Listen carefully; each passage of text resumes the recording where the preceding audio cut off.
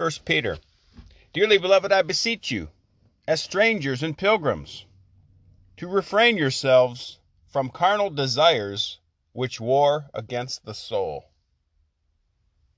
having your conversations good among the Gentiles, that whereas they speak against you as evildoers, they may, by the good works which they shall behold in you, glorify God in the day of visitation. Be ye subject, therefore, to every human creature for God's sake, whether it be to the king as excelling, or to governors as sent by him for the punishment of evildoers and for the praise of the good. For so is the will of God, that by doing well you may put to silence the ignorance of foolish men, as free, and not as making liberty a cloak for malice, but as the servants of God. Honor all men. Love the brotherhood. Fear God. Honor the king. Servants, be subject to your masters with all fear, not only to the good and gentle, but also to the froward, those that are difficult to deal with. For this is thankworthy, if for conscience towards God a man endure sorrows, suffering wrongfully. It says, refrain yourself from carnal desires, which war against the soul. Carnal desires are not bad in themselves, but when they war against the soul, they are. For example, overeating will war against the soul, or excessive entertainment will war against the soul, keep you away from prayer. In that other passage that says, love the brotherhood. That means love your fellow Catholics. You got to love everybody, all mankind, but especially Catholics. Love the brotherhood. Today's gospel from John 16. The context is the Last Supper. A little while, and now you shall not see me. And again a little while, and you shall see me, because I go to the Father. So he's going to be crucified and be dead for 3 days. They won't see him. And then he's going to rise again, and they're going to see him. Then he's going to ascend to heaven. Then some of his disciples said to one another, what is this that he says to us? A little while, and you shall not see me. And again a little while, and you shall see me. And because I go to the Father. They said therefore, what is this that he saith?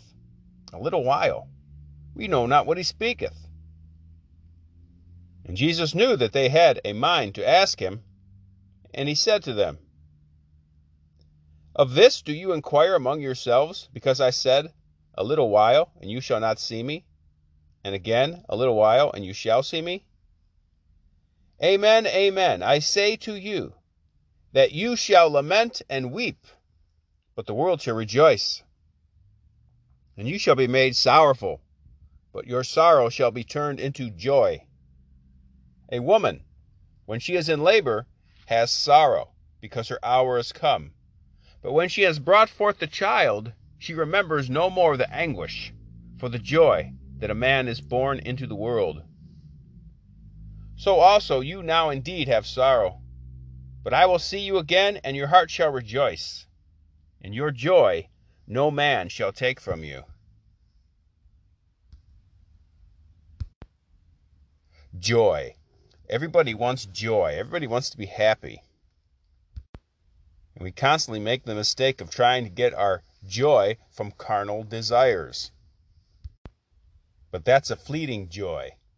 That's a joy that can actually begin to war against the soul.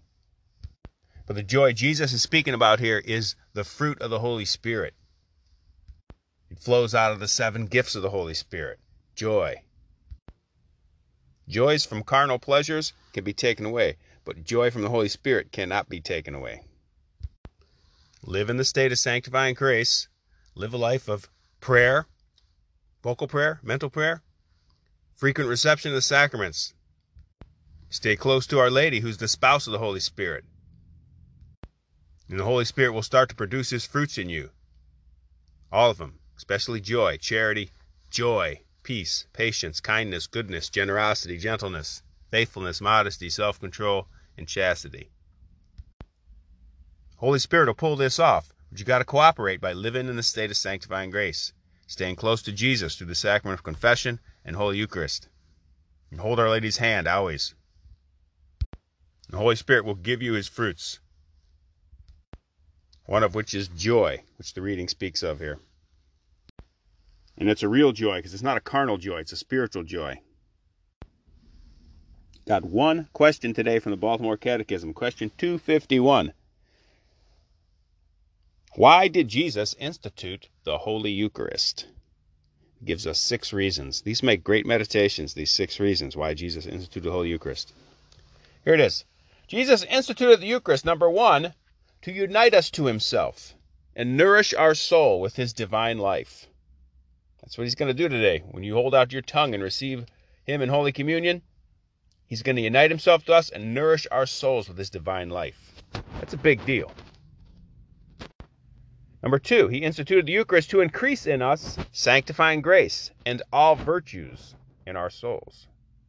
Eucharist increases virtue in us. If we're not virtuous people, we're not receiving the Eucharist, or we're not receiving it with properly disposed. Eucharist increases all virtues in our soul.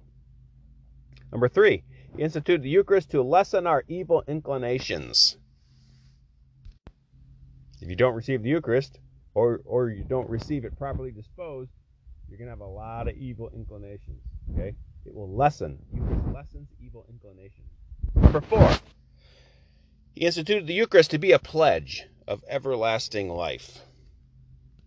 Number 5, He instituted the Eucharist to fit our bodies for a glorious resurrection. Number 6, the big one. He instituted the Eucharist to continue the sacrifice of the cross in His church. In Calvary, there was a bloody sacrifice. On the altar at Mass, there's an unbloody sacrifice. It's a sacramental separation of His body and His blood are separated sacramentally and offered as an immolation, a sacrifice to God the Father. Just like what happened on Calvary, but in a glorious manner, not a bloody manner. Thus applying all the merits of Calvary, of Jesus' sacrifice on the cross, to our soul at the holy sacrifice of the Mass.